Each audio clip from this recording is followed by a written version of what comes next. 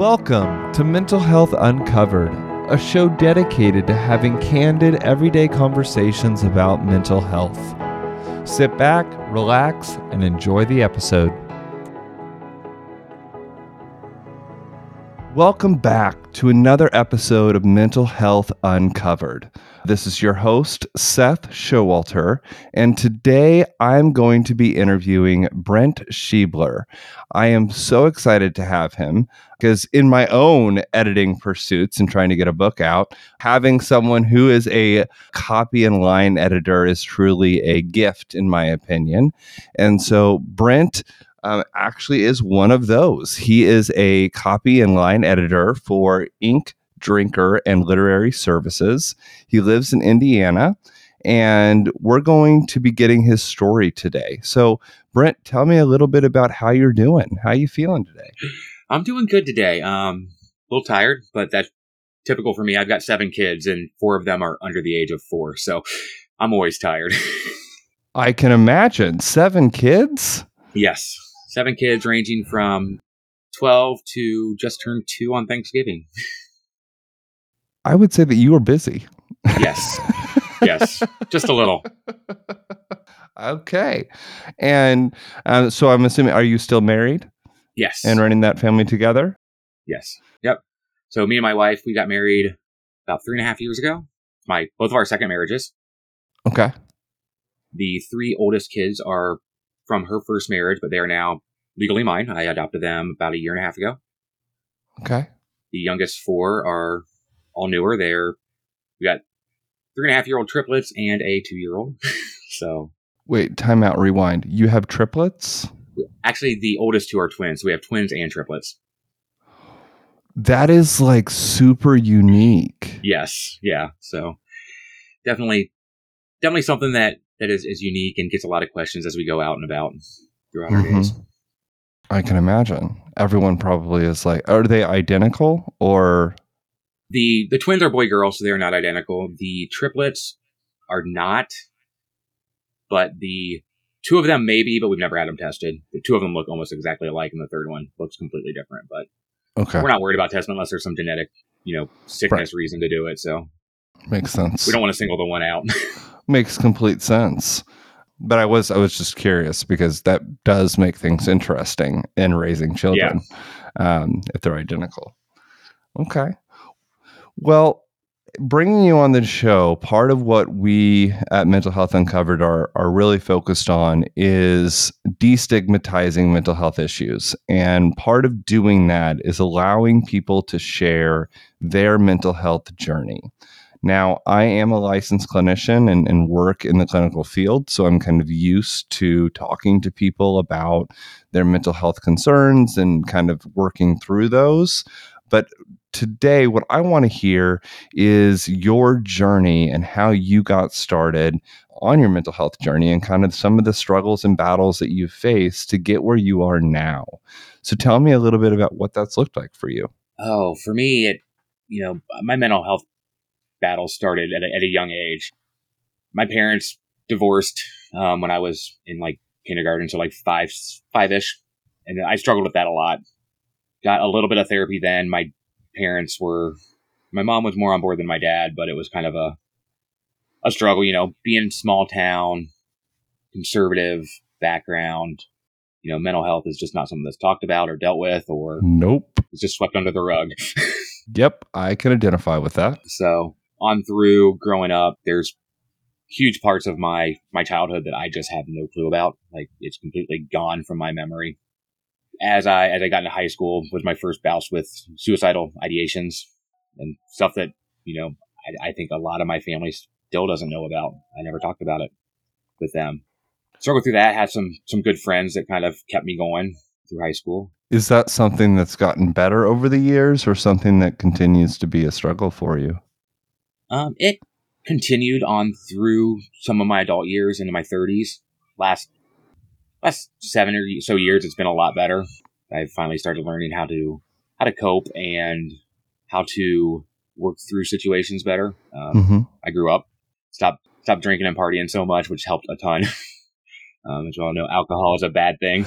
Yeah, substance use typically is not the most beneficial for our mental health overall.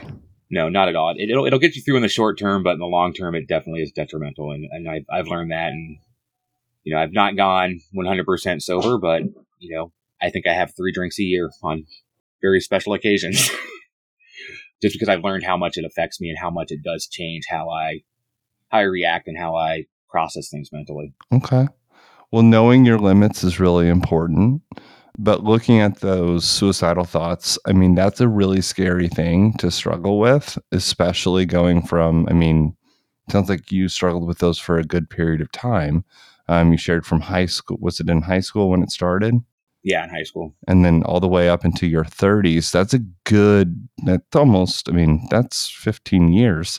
That's a good period of time. So tell me a little bit about that experience. Yeah, so I have always struggled with feeling like I'm enough for those around me.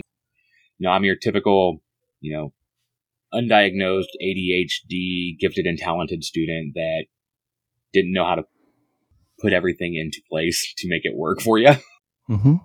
So, there was always high expectations of me growing up and how I performed, but not having the emotional ability to know how to deal with those things, to deal with those expectations, to deal with the letdown of not meeting what I felt I should be, what other people felt I should be. Combine that with, abandonment issues with my parents. Even though I saw them both, they literally lived close enough I could walk there quicker than I could drive in high school because I could cut 3 yards.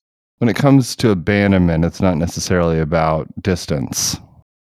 And then as I grew up and went away to college, I started basically taking on different personas for those I was around to fit in. I went away, I grew up in Indiana. I went away to school in South Carolina. So nobody knew me. There was one other person from my hometown that went to the same school I did. And they went to a different school than I did, so I didn't even know them. So I was able to just kind of recreate myself. So on the outside, nobody had a clue what was going on inside. I was able to, I was a happy-go-lucky, I think Chris Farley, only not quite as funny. I was a big fat guy that made jokes at my own expense. How did that work for you? Hiding, like putting on this persona in a way, wearing a mask, where other people weren't really knowing what was going on internally, but putting on letting other people know, hey, I'm fine, but really being not fine. How did you handle that? Like, what did that do for you, or how did that affect you? I think for me, at the time, I don't think I realized how it affected me. When I got into my 30s, I started realizing that I really had no clue who I was, because I had had so many masks and so many different personas that I really was lost for who Brent is. During that time, I had gotten married at 24ish. Even that time has a lot of blank spots in it. Been divorced my first wife for about 10 years now, 11 years. But it was kind of towards the end of that relationship that I started realizing that I didn't know who I really was. I spent so much time wearing different masks that I didn't know. I referenced it one time. I used to write a blog for myself, and I referenced it one time as, have you ever seen the movie Runaway Bride? Yes. Julia Roberts' character, after running away from so many different weddings, she sits down there like, what kind of eggs do I like? Because I always liked whoever I was with, whatever they, even so much down to what they ordered. I ordered similar things just because I didn't know what I really liked. So I kind of referenced, that time period of my life to figuring out what I like to do, And that's how I, kind of came to where I am now. I actually moved around a lot. I lived in South Carolina, moved to Chicago, moved to Iowa. And then about 8 years ago, moved back to Indiana. And just trying to find myself and, figured, let's get back to family. Let's, kind of reset and fully find out who I am. And that has been, I think that's been one of the keys to the improvement in my mental health. Right. Started, seeing the doctor, my general physician, getting on some medication. Mental health accessibility in rural Indiana is not there. I've been on a wait list for almost 2 years now to see a professional in the area. without having to drive, Counselor counselor, or psychiatrist? both. I can understand the psychiatrist part, but a counselor's unacceptable. Yeah, there's maybe 4 in the area, and they're all booked up. I mean, I could drive to Indianapolis or Cincinnati, which is an hour and a half away, and see them regularly, but that with a large family, that doesn't work. I've done the teledoc or the computer meetings, and they work great for a little bit, but there's sometimes I just, like, for that, I feel like I need that personal connection. Yeah. So I use them when things get really bad. I have one that I use, but for the ongoing, I find it very difficult. Mm-hmm. I find it easy to hide behind the computer, right? Even in a a video session, mm-hmm. It's a lot easier to not be real, and I struggle with that even now.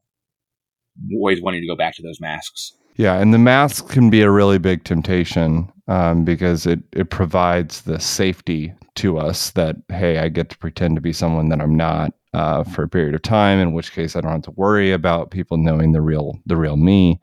But it can really wreak havoc on our lives because before we know it, as you just kind of illustrated, we don't know who we are.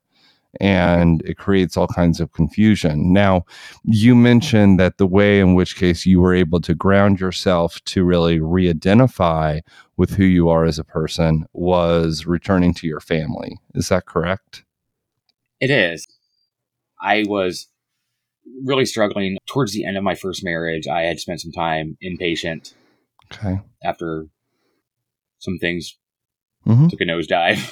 Okay. I did, a couple 2-week stints inpatient. Okay. And really realized that I had no support system where I was living anymore. I had quote unquote friends, but they were more just acquaintances that I only let know me on a surface level. Mm-hmm. I'd gotten divorced and was really just kind of floundering. Started leaving jobs that I was good at just to try to find something new, to try to find something that gave me joy again. And then I just, like I said, about 8 years ago, I made the decision. I'm like, I'm just floundering here. I'm not getting any better. I'm just, barely treading water. Maybe a change of scenery is what I need. So I moved back home. I, mid-30s, moved back into my mom's upstairs. There's nothing wrong with that. And it was the best thing for me. It gave me time. I had a bit of savings saved up. I moved home just before Thanksgiving, and I had until, gave myself until April. I had enough savings to live off of until then to reset my mind, reset my life, and, at that point start finding a job and, reboot myself. During that time, I started finding, I got back into my passion for reading, acquainted with some old friends and talked to them about some of the things that happened in my past. So I got a kind of a better understanding of where I was back in high school and early college years, and could start kind of looking through and seeing some patterns of how. That's how I really realized that I was masking so much and living multiple personas. I got a couple friends together that knew me at different stages, and I was completely different, a year apart. But I was the same person on the inside. And so that's how I really started to realize those patterns and started to be able to combat them. It's amazing that you were able to do that kind of on your own and do that to figure that out. And just that was through those conversations with people from your past. It was through conversations with my people from my past, lots of reading on different issues, different coping mechanisms, different, studies. I'm devourer of knowledge. Hence the name of my business is Ink Drinker. I drink ink. I am constantly in a book, learning something. I tend to hyper-focus. I know that comes from, that ADHD type of background I have. So I find something and I learn it. I learn it until I'm proficient in it. Mm-hmm. And when I moved back home, I decided my mental health was that thing I was going to learn about. How old were you when you moved back home? I was about 34, 35. 34, 35. Okay. Yeah. I'm in my early 40s now. So. Okay. So you kind of been on this journey as you moved back home. And I'm assuming as you did that, at some point you were able to meet your now spouse. Is that correct? Yes. It's a funny story. I actually we met through Tinder. Of all places. When I moved back, I was just looking for, like, a lot of my friends had moved away. I didn't really know anybody. I didn't feel like I fit in small town rural Indiana still. Mm-hmm. I had seen the world, so to speak, and was a very different person as I was starting to discover myself than I was back then too. So, trying to meet some different people and get into some different groups that weren't the typical go to the bar every Friday and Saturday night type of people. Mm-hmm. Met my wife. We actually found out we actually knew each other when we were in high school. Her older sister was dating my best friend's brother, so we had met, but there's an age gap, so we didn't really recognize each other back then. But yeah, and ended up getting married about 3 years after that, and got the most amazing kids out of the deal. I would say so. That have really, really made me even double down on focusing on getting my mental health right, so I can help them with their mental health. They've gone through a lot of stuff with in their young lives prior to me coming around, that we just have basically a higher focus on knowing that they need attention.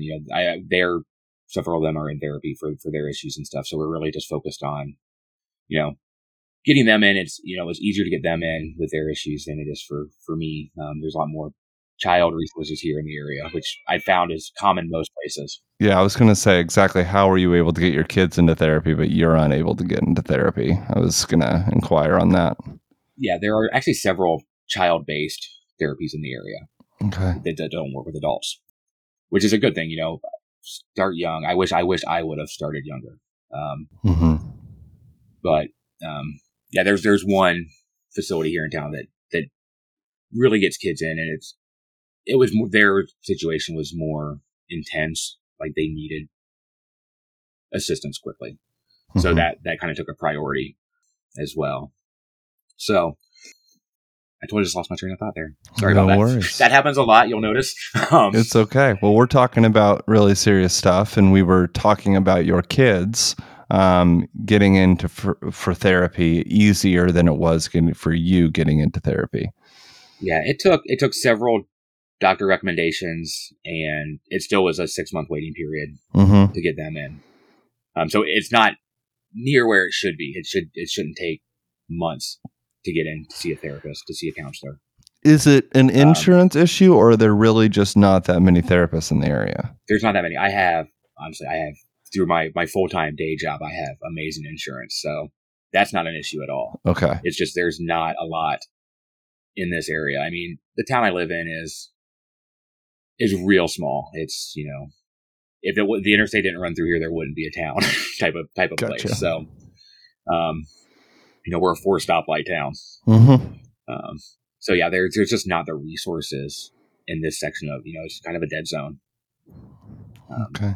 It's a mental health desert, so to speak. There's very few options. Yeah.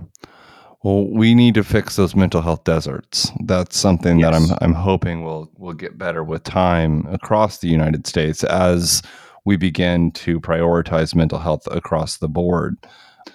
And it sounds like for you've been through some very serious things, and you've learned a lot from putting on these masks to really moving back in the family, learning how to re-identify yourself, and then being able to identify coping strategies that work for you. What are some of the coping strategies that you have found to be the most beneficial? Yeah. So for me, a big one is I talk a lot more. I'm a lot more open, especially with my partner. After we finally get all the kids to bed, we, usually every night we do a check-in on where we're at mentally. We take usually half an hour to an hour before we start getting ready for bed, and just check in to make sure we're both doing all right. That's been a big one for me. Others, rather than focusing into, drinking, I used to host karaoke. So I was at a bar 5 nights a week, hosting and drinking. Now I found better pursuits for that. I usually if I'm not actively with somebody, I'm in a book. Books they're a great escape, but you can also use them to learn so much. And, depending on the books you choose, they can be eye-opening and enlightening to your mental health. They can also be detrimental to your mental health. If you're reading the wrong books at the wrong time. And I'm the type with that very vivid imagination. I don't just read a book, I live a book. If I'm reading a fiction book, I am in the book. I'm part of it. So I've got to be very cognizant of the choices I make in my book selection when I read for pleasure. Okay. But that, for me, that's been, even looking back now, as I've looked back on my childhood, that was my escape before I realized masks. I became characters in books. I started reading at a young age, and I devoured books back then through high school. Once I got to college, when it was no longer cool to read, I kind of stopped and let it go to the wayside and would pick it back up here or there. But really in like the last 8 to 10 years, I really started getting back into it more. And the last 5 years have just been consuming. I do a lot of nonfiction. I learn a lot about people, other people's life experiences, just to learn how other people have dealt with similar or different situations, because you can always gather knowledge from people that have gone through stuff. And for me, without having somebody I can go talk to all the time, as far as a professional, I read a lot of books about people that have gone through mental health issues, Mm-hmm. And learn. And I'm the type that I can gather that knowledge, and I can usually start putting it into practice in my own life. I'm also the type that I can, like, the reverse psychology doesn't work because I know I'm doing it, types of things. So, in therapy, when I was in therapy, when I lived out in Iowa, they teach you these different coping mechanisms, but I would know I'm doing them, so they didn't work as well. So it's really just, figuring out what works for you. That's the biggest key. We're not robots. We've all got our own life experiences, our own mental health chemistry, mm-hmm. that we've got. One pill isn't going to work for everybody. One coping mechanism, one type of therapy isn't going to work for every single person. You've got to be okay with that trial and error. And I wasn't for the longest time. Mm-hmm. If I'd started a new medicine and it didn't work within a month, I was like, I just won't take it anymore. Mm-hmm. Not realizing that it was helping, just it wasn't a quick fix. And that's what led to, my second hospitalization. Was I just cold turkey stopped taking all my medicines. Oh yeah, that'll do it. And I went on a major downward spiral. Yeah, that actually is a common story. By the way, that happens to a lot of people. Yeah, I've learned that I've got reminders set on my reminders on my phone to remind me to take my medicine every day. So I will forget. It's not top of mind for me. No, and it's not for me either, because I take medications as well. And I eventually gave up on that, and I bought a device that tells me. Yeah. And so it's called the Hero. Just throwing this out there. It's called a Hero, and it sends, it like dings, when it's time for me to take my medications. And then if I don't take my medications by a specific time, it sends text to my phone. And then if I don't take it by a specific time, it then sends texts to my support system. That's a great idea. To let them know, hey, Seth is not taking his medication. You need to check in on him. Because I have to take medications for seizures. And so it's really important that they get taken on a time scale. Yes. But it's just something I might encourage or recommend. Okay. I'll definitely look into that. Thank you. It's really helpful. It's actually saved my life. But in looking at what you've been through, what do you think has been the biggest challenge? I think the biggest challenge for me has been, first, was overcoming the stigma, to start talking about it. Mm-hmm. That was the first big hurdle that I crossed. Once I started talking about it, there for a while, I never shut up about it. But now it's the biggest hurdle that I still face is, some of it's the stigma still, because it's still out there. You've got to know who you can talk to and who you can't, because otherwise it can trigger negative responses. The biggest hurdle for me was letting people in. Mm-hmm. And I still struggle with that. I still struggle with letting my kids in to know who their dad is. Letting my wife know who I am. I still try to hide things. I am a survivor of domestic abuse. I'm also a childhood survivor of sexual assault. Okay. Which, as a guy, you don't talk about that stuff. No. That's the way it's always been. And I'm just finally starting to overcome that and being able to talk about that with more people than just those really, really close. And I fully believe that the trauma responses to some of those incidents is what kind of triggered a lot of things that happened later. Well, first and foremost, I want to apologize that happened to you. And I would say that for sure has been, I can only imagine how challenging those experiences must have been. What have you found has helped you through that the most? I think you kind of shared it there a little bit at the end, but what have you found to be the most helpful? The most helpful for me is, one, just not trying to bury it. Start talking about it more. It helps to recognize that it happened, recognize that it's a part of what made me me, and then knowing that you can't change the past, you can't hide the past. You've got to, in some ways, embrace it. And at least for me, and I know that what works for me is not going to work for everybody. I've embraced it, realized it happened, and I've started talking about it and realizing, helping other people know that guys go through this too. We're not immune to it just because we're guys. Yes, it may be less often, but it may just be that we don't talk about it because we're told not to. Right. So by talking about it, it makes you feel like you're not alone and you can be yourself again. I think that talking is critical and talking is key. And that's one of the whole points of this show, is really getting people the space and the time to process through.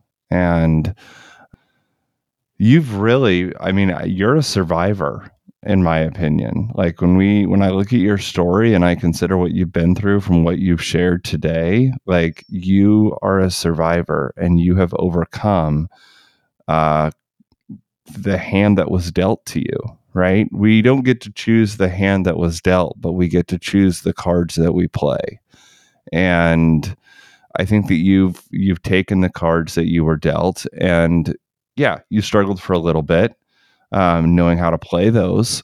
But it seems like at this point in your life, you've really learned how to play those in a way to not only survive yourself, but be an influence and a positive impact to your kids. Would you agree with that?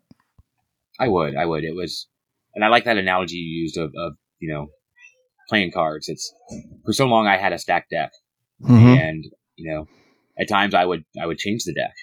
I was the card shuffler, the card counter. You can only cheat for so long before everything comes to a head. The house took me out. It completely turned my life over. But once I learned how to play the cards I had, life has gotten so much easier. You don't have to keep stories straight. You don't have to remember who you are with who, because there's nothing. Back when I was wearing the mask, there would be nothing worse than having two groups come together that you weren't expecting to come together, and you're completely different people with each group. And now what do? Right? You cut and run. My defense there was I would just leave both groups and cut off all ties because I was found out, and I didn't have to address it. If I was found out and I just left, I didn't have to address it. But learning that how to play the hands I have, the cards I have, to say with that analogy, has been life changing. Really, I mean, I'm a completely different person than I was even 10 years ago, but I'm a more real person than I was 10 years ago, and that makes all the difference for me. I don't have to keep stories straight. I don't have to figure out how I'm going to hide something. You know what? You're going to like me, you're going to not like me, and this is who I am. This is how I come across. I will make minor adjustments, for professional settings and stuff, but for my own mental health, to stay with the progress I've made, I can't do that anymore. I've got to be me. And that's been the key to the gains I've made over the last years. Yeah. And they're just becoming more and more. I've realized who I am and what I want in life, and bring those around me that are supportive, that understand my mental health background and know that I'm going to slide back sometimes, but are there to support and aren't going to cut and run like I used to. Right. It's that support system is the key. Yep. And I can't emphasize that enough. The support system is key. and making sure that not only do you have those supports, but reaching out to those supports when you need them, without fear of judgment, is also crucial, because we can have all the supports, but if we don't reach out to them, doesn't make a difference. Exactly. I was always, oh, if they wanted to talk to me, they'd reach out to me. If they really cared how I was doing, they'd reach out to me. It doesn't work that way. 100%. And my kudos to my sister. She actually pointed this out to me. I was going through a really rough time, and she had said something to me on Facebook, and I'm like, well, nobody ever, never called. She's like, the phone works both ways, and I called you last week, so get over yourself. And that kind of was a snap too. I was like, yep, you're right. My bad. So I definitely reached out, and on the counter position to that, it's getting rid of those people who, were told should be your support, but aren't supportive. Mm-hmm. Limiting interactions. I've had family members that I've completely cut off. I've had family members that I've really scaled back the interactions, and I make sure that they're controlled because I know that they're a trigger for me. Mm-hmm. For different reasons. So it's knowing not everybody that's blood related is family, and not everybody that's blood related actually cares. As much as we're told, your family is what matters. It's the family you choose, not the family that you're born into, that matters. Yes, 100%. And making sure that you're utilizing those supports and making sure that they're good impacts, so that they're people that actually care about your success, not reveling in your difficulties or your trials. Exactly. Because there are people out there that will put on the persona that they care, but in the end, they're really just happy when you fail. And so, you have to be careful in regards to who you trust. But once you know the people that you can, use them, reach out to them, and don't stay alone. Because really, when we bury our head into the sand, or we close that door at home and we stay within those four walls and we just hide, it lets our mind go rampant. And that's when we start believing lies about ourselves and about the world. So true. And one of the other things I've learned is, for me, the online community has been such a great support too. Being in a small area, I am very much left of center politically views and me too, in religious views, and I live in a very conservative area, so it's sometimes a struggle to go out and hang out with people in person in the area because we don't have a lot in common. Mm-hmm. So I have my people that are close that I've met that I can hang out with in person when I need that, but I'm also more of an introvert, so I can make connections with people like yourself, like some other people. Another guest you had on, Matt DeStefano. I've become really good friends with him online. That's awesome. We talk about a lot of this type of stuff, and knowing that there are other sources out there to find your support than just those that are right in your physical vicinity is key. Especially in the world, and the way technology is now. Yeah, it's easy to hide behind it, but if you choose not to, but choose to find those that you can trust, you can have those supports that you're not getting elsewhere. Right. And that was a big thing for me too. I've really kind of, everybody's like, oh, it's social media, it's the internet. Don't trust anything. Don't trust anybody. You got to make wise decisions, but you can find your group if you're diligent about it. Right. And no device, like when we talk about social media can be damaging. So like when we look at, for example, the suicide rate across the board right now with teenagers, like a lot of that is a result of social media. But the thing about it is with social media is it's about how you use it. Everything that we have in the world can be used for either good or bad. Like these are things that don't actually hold within them a positive or a negative. The positive or negative comes in how we actually use them. And so that's what this comes down to. And you just have to be very intentional. And that's what I've found is intention is key in developing those relationships and developing what the support system that we need. And there's nothing wrong with having online relationships that are supportive. Absolutely nothing wrong with that. I agree totally. And like I said, for me, it's been great having those online relationships that I can, plus they're more accessible in a lot of ways. We all have busy lives. I'm a prime example of that. I have a full-time job. I have 7 kids. I have a menagerie of pets, and I have another professional business that I'm putting in at least full-time hours at. So, to go out and be with people is a lot more difficult, It's not easy to find a babysitter for 7 kids.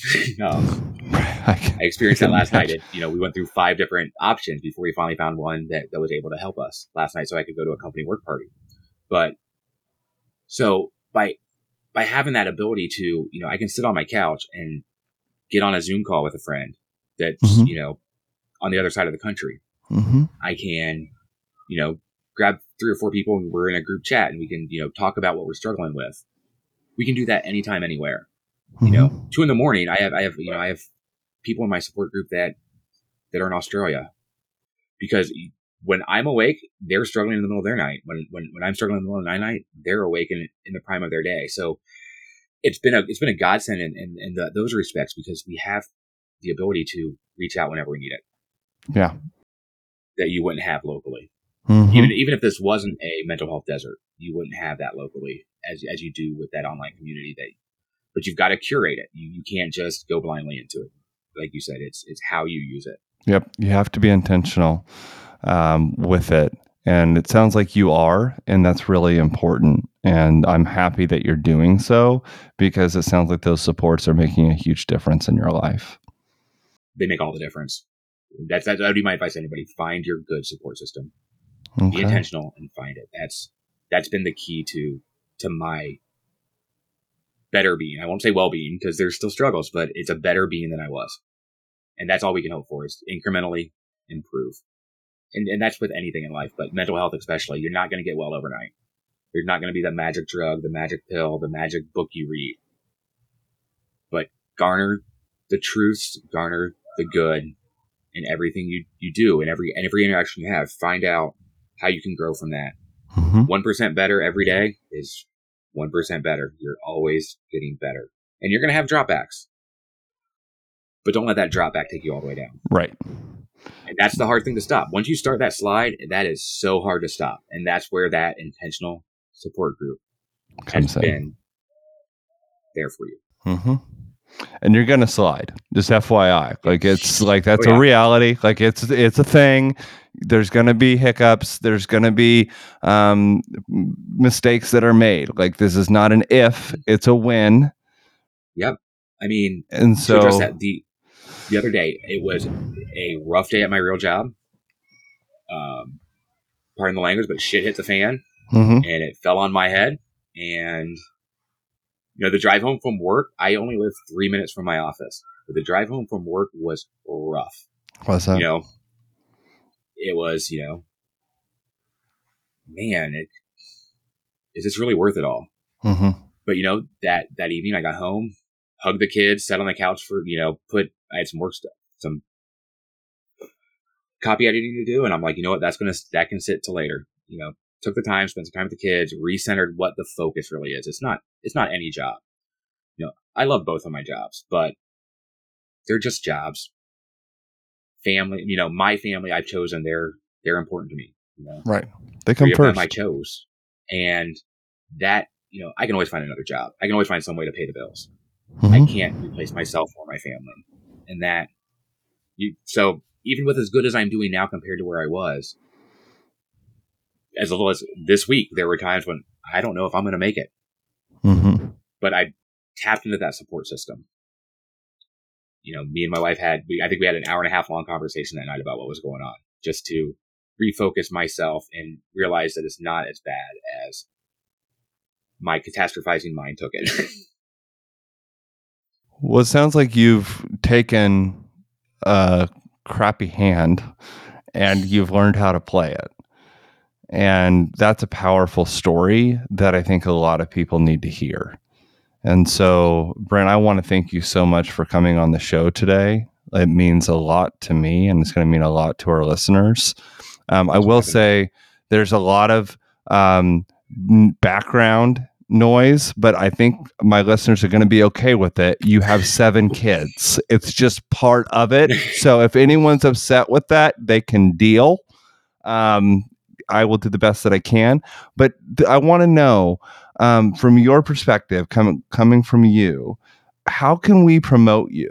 I know you've got a book editing service. I know you've got these different things that you're doing.